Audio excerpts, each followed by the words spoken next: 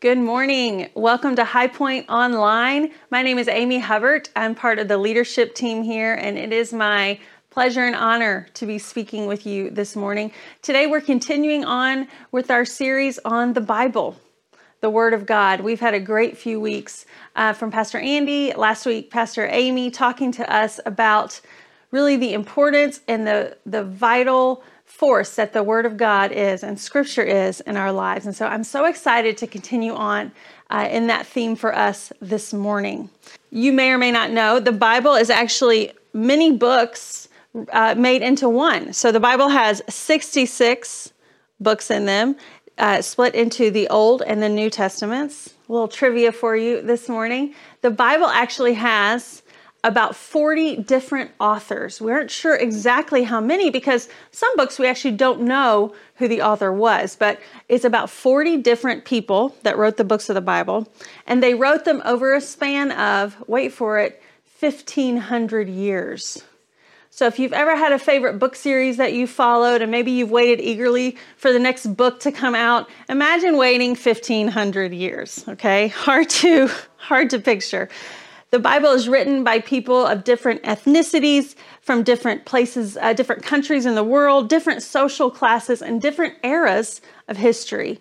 It's got multiple genres within. So there's books of history, books of law, prophetic books. There's the Gospels that tell chronologically the story of Jesus. There's poetry, there's letters. It really is an incredible book. And actually, it's a fascinating field of study to learn about how the Bible was written, how it came together through history. I was doing a little reading about that this week, and I came upon the story of the Dead Sea Scrolls. I don't know if you're familiar with this, but if you're somebody that enjoys, Indiana Jones movies or like National Treasure, this might be the kind of thing that really sparks your interest. I read about in around 1946 to 47, in the desert in the Middle East, there was a group of Bedouin shepherds. These were teenage boys, and they were just out herding their sheep, keeping watch over the flocks. And as teenage boys often do, they just start throwing rocks. I have a 16-year-old boy. If you have teenage boys in your life, this is not going to be like a behavior that's unexpected, right? They're just throwing rocks as you do. And one of those boys picks up a rock and throws it into a cave that was nearby. And instead of just hearing the rock kind of bounce around in the cave, he hears a shattering sound. So they go and investigate. And in this cave are dozens and dozens of tall clay pots with lids on the top that look ancient in origin. And come to find out, those were part of what we now know of as the Dead Sea Scrolls, which were ancient writings written as early as 100 BC and writings of the Old Testament. Now, of course, we already had the Old Testament, but this was the discovery of copies that were much older than we had discovered prior to that time, discovered by some teenagers in the desert. Now, among those Dead Sea Scrolls were other writings that weren't part of Scripture, but were just other writings of the time. And I read there were actually treasure maps. Okay, National Treasure Part 4 coming to a screen near you. Treasure maps of what were supposed to be gold and silver hidden around that area. Now, no one's ever found it. Now, but you never know, right? So the Bible and the history and how it came together and the ancient copies of the manuscripts that we have, we could really just drill down and talk a long time about how the Bible came to be. And it is fascinating. But that isn't why we love the Bible. And that isn't why we preach from it. And that isn't why we focus so much energy on reading it and understanding it. See, we believe the Bible is not just a remarkable ancient book. And it really, really is that. We don't believe that it's just a historical document, and it is that. We believe the Bible is the Word of God, meaning that the Bible is part of God's plan to call humanity to Himself. You see, it's not only the story of God's people through the ages, it's actually a vital way that I can understand what God wants to say to me today, here and now. It's a vital way that you can understand what God is wanting to say to you here and now. We don't only value the Bible because it's a remarkable book that came to us through an incredible set of circumstances. You know, if I handed you a copy of Homer's ancient poem, The Odyssey, how many of you had to read that in high school? Hands going up all over the room, right?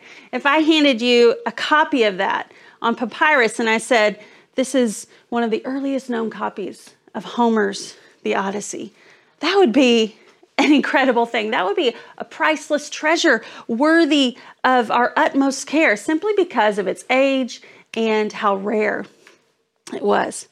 But in terms of power to change an individual life, this Bible that I bought a couple of years ago on Amazon and got shipped to my house, this Bible has more power and more value to me in my everyday life.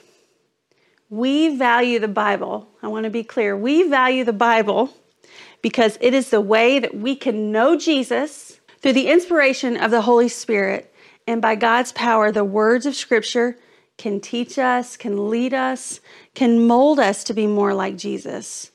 And so that, the receiving of the gospel and the understanding of it and the power it has to change our lives, that's everything. That's everything to us. So what I want to talk to us this morning is the power that we find in the Bible.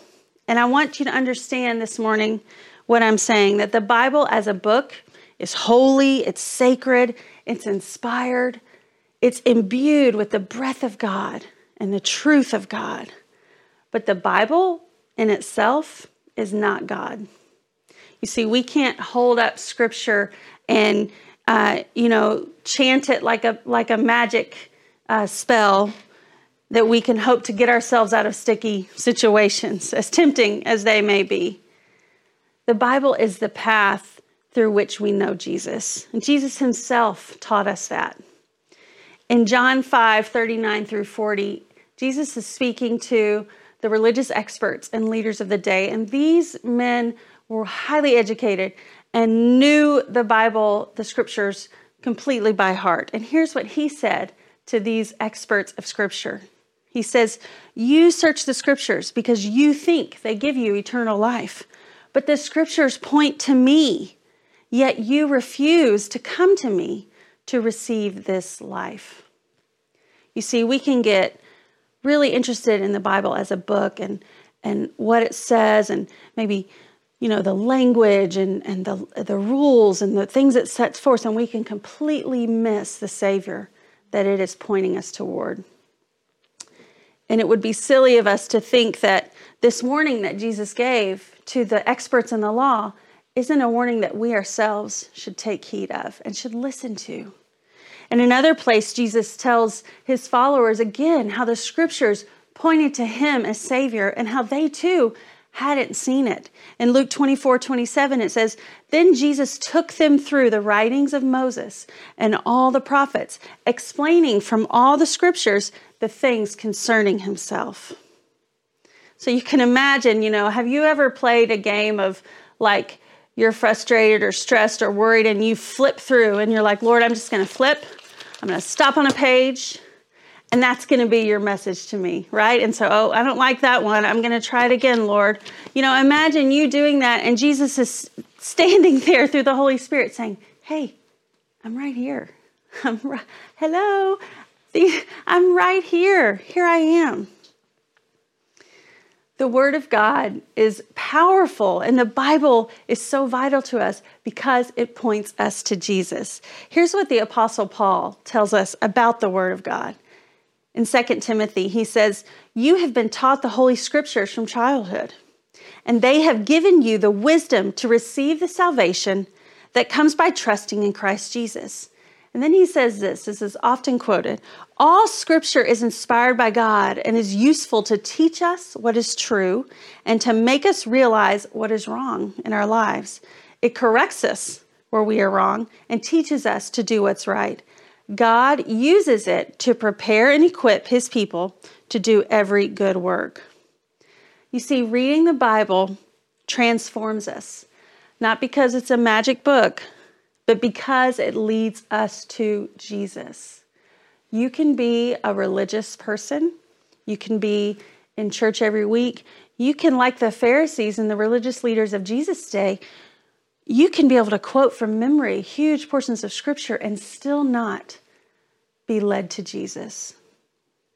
Is your heart turned toward him this morning? Is your heart turned toward him when you read the Scriptures? The Word leads us to Jesus, and through it, he teaches us how to live if we have the ears to hear.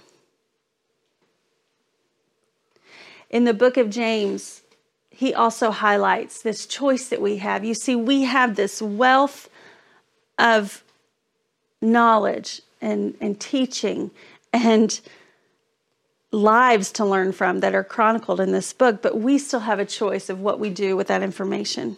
James says in chapter 1, he says, "So get rid of all the filth and evil in your lives and humbly accept the word of God planted in your hearts, for it has the power to save your souls." But don't just listen to God's word. You must do what it says. Otherwise, you're only fooling yourselves. For if you listen to the word and don't obey, it is like glancing at your face in a mirror. You see yourself, walk away, and forget what you look like. That's a powerful image right there. There's no more influential or powerful book in the history of humankind than the Bible. Hands down. Yet, it only has the influence in your life that you allow it to have. Do you hear what I'm saying to you this morning?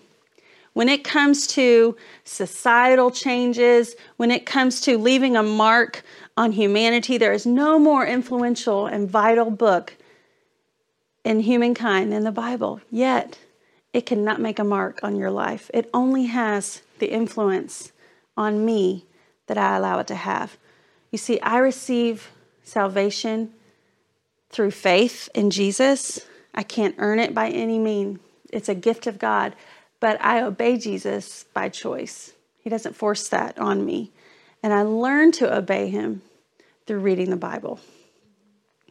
So, we've established, right, that the Bible leads us to Jesus and that we choose to follow him and obey him. But what do I do? Where do I start? Where do you start? This is intimidating, isn't it? If you've never really read the Bible before, or maybe you're just familiar with some of the stories, or maybe, you have a church experience where you felt like the Bible was maybe forced on you and you just have kind of I don't know about that.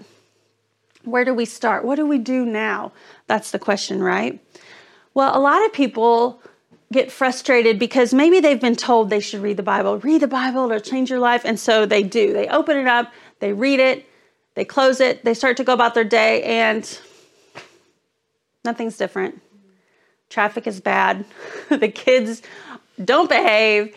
You fight with your spouse or your boyfriend or girlfriend, like nothing is different. Well, let me ask you this. Are you just totally ripped after one trip to the gym?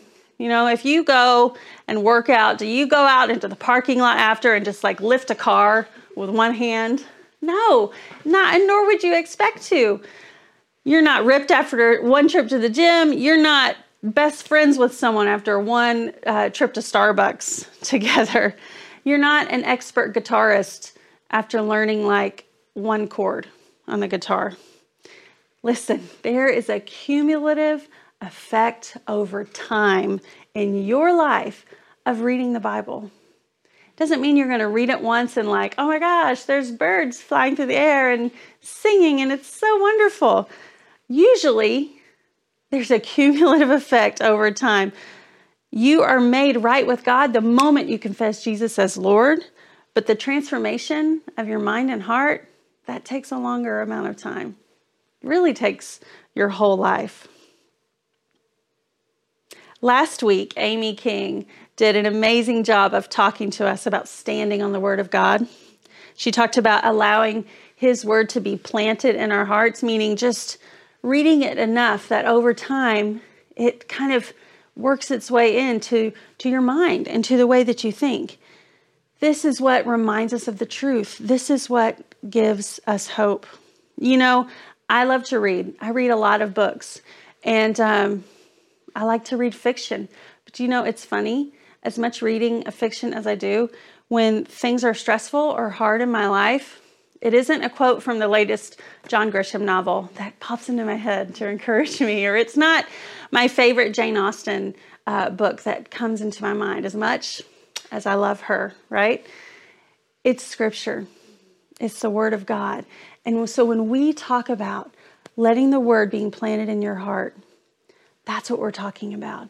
Because I don't remember the first time that I read in Psalm 23 where it says that the mercy and goodness of God follows me. I don't remember when I first read that, but what I do know is that when I got some really bad news a couple of weeks ago, and I was in my head just thinking, why is this happening to me? And what am I going to do now?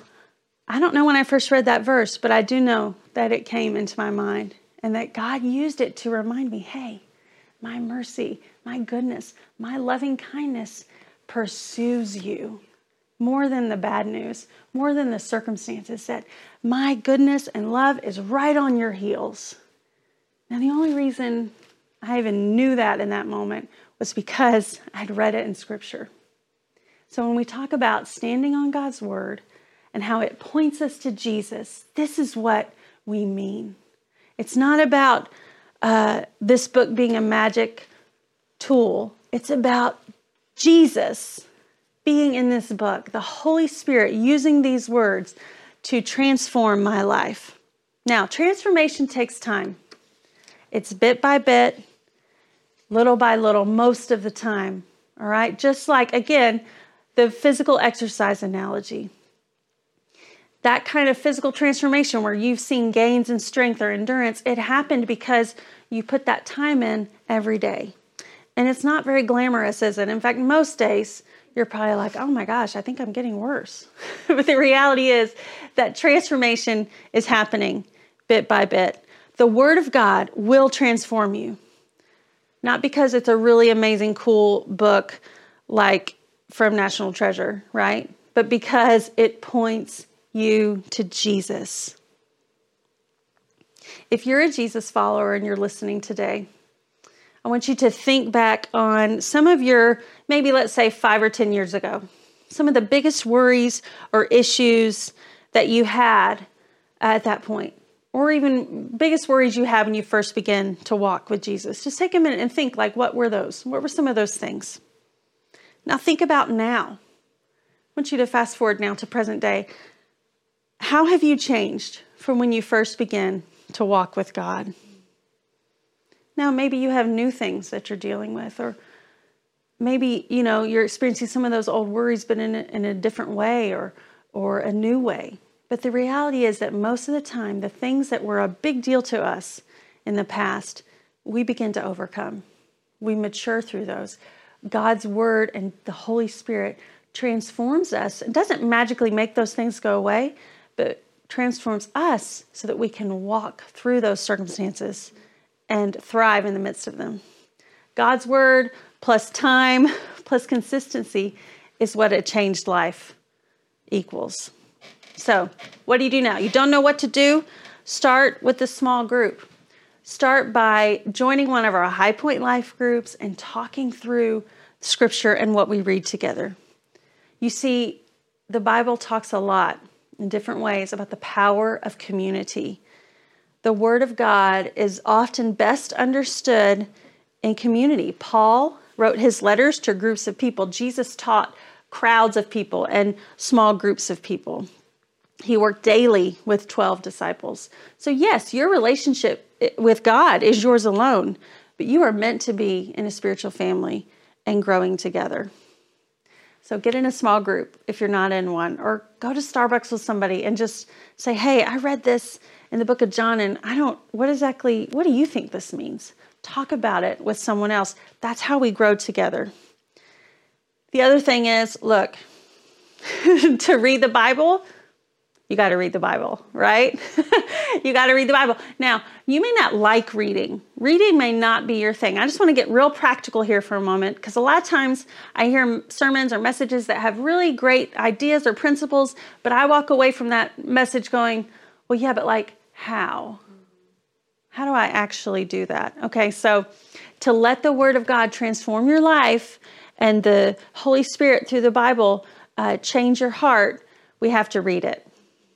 Now, reading may not be your thing. Don't worry, there's an app for that. Okay, if you don't like to read, or for whatever reason you can't work that into your day, you can listen to Scripture. I'm going to be very specific. The YouVersion app that you can download onto your phone, you can have it read the Bible to you. You can pick whatever translation you want. These people have lovely voices, and you just put them in your ears, and you can read the Bible in that way. Figure out how to make the Bible a part of your everyday life. Find a translation that you like, that you understand, that impacts you when you read it. And then ask questions. And that's where the community aspect comes back again. Parts of the Bible won't make sense to you. Remember, we talked about this was written by 40 people over a span of 1,500 years. There's going to be things in here where you're like, I'm sorry, what? What does that mean? This is why we have the internet. This is why we can research. This is why we can talk to people that we trust in our church and in our lives and be like, I read this and it doesn't make sense to me. This is all part of the process of God transforming your life, is learning how to make the Bible an everyday, a regular part of your life. But in the midst of all that, as we talk about reading plans and apps and what translation to read, the whole point is this, and this is what I want to leave you with this morning. This is all about a relationship with Jesus that transforms you and impacts everyone around you. Daily, little by little, the Word of God is what does that through the power of the Holy Spirit. So as we close this morning, I want to ask you this. What is your next right thing? In response to this message, in response to maybe what God has been speaking to you this morning, what is the next right thing that you need to do? Maybe it's that you need to trust Jesus for salvation. The gospel and the plan and the purpose of Jesus that's laid out in Scripture, maybe it's time for you to submit your life to God, to welcome in relationship with Him and forgiveness of sin, and to really experience the great, great love that He has for you. Maybe your next right thing is to start a Bible reading plan, either where you sit down and you read a certain amount a day, you listen to it. There's all kinds. There's a wealth of information out there. In fact, a lot of our High Point folks are doing a reading plan through the book of Mark right now. Maybe it's time for you to experience the Word of God in community through a life group, whether on Zoom or in person in real life. Maybe it's time to begin to take what you've been reading on your own into the context of relationships with other Christians and talk about it with them. Maybe it's time, maybe your next right thing is to pick a book of the Bible to study more intently, to really just delve into it. You guys, there's so many resources, there's so many ways to do this, but the bottom line is the Word of God points us to Jesus. And if we love Jesus, that's what we want, right? So let's figure out a way to make this a relevant and a daily part of our life, because over time, that's how we see the transformation and change that the Holy Spirit so wants to bring into our lives. Amen. Let's pray. I want to pray for you today. I want to pray for me today that if you're going through something difficult, something challenging, and I'm going to pray that the Holy Spirit brings scriptures into your heart, recalls those to your mind, just like He did with me, the example I shared with you. If you're going through something, I want to pray for you this morning. If you feel like the Bible is dry and has no relevance to your daily life, I get it. I felt that way before too. I want to pray for you this morning. I want to pray that the Holy Spirit causes those words to come alive to you and that you see their relevance to you. So let's pray together as we begin to end our time together. Lord, I thank you for your word. I thank you that what an amazing book the Bible is, God. But even beyond all of that, God, I thank you that it is powerful day to day in our lives. That, Lord, I thank you that your word points us to Jesus. And so, Father, for those today that are going through pain and difficulty, Lord, I thank you that you have hidden your word in their heart. And God, I pray that it would rise to the surface, that the word of God would encourage them, would comfort them, that your word would remind them of the truth, Lord, today in Jesus' name. Help us to hear your truth and to receive it. And Lord, for those who just haven't connected with your word, Lord, I pray that it will come alive as we open the pages. Lord, I pray that you would speak to us, God, that we would receive instruction, that we would receive wisdom, that we would receive confirmation that we are your children, Lord. Thank you, God, for your goodness. Go with us into this week. We trust you with our everyday. In Jesus' name, amen. Have a great week, everyone. Thanks for being here with us.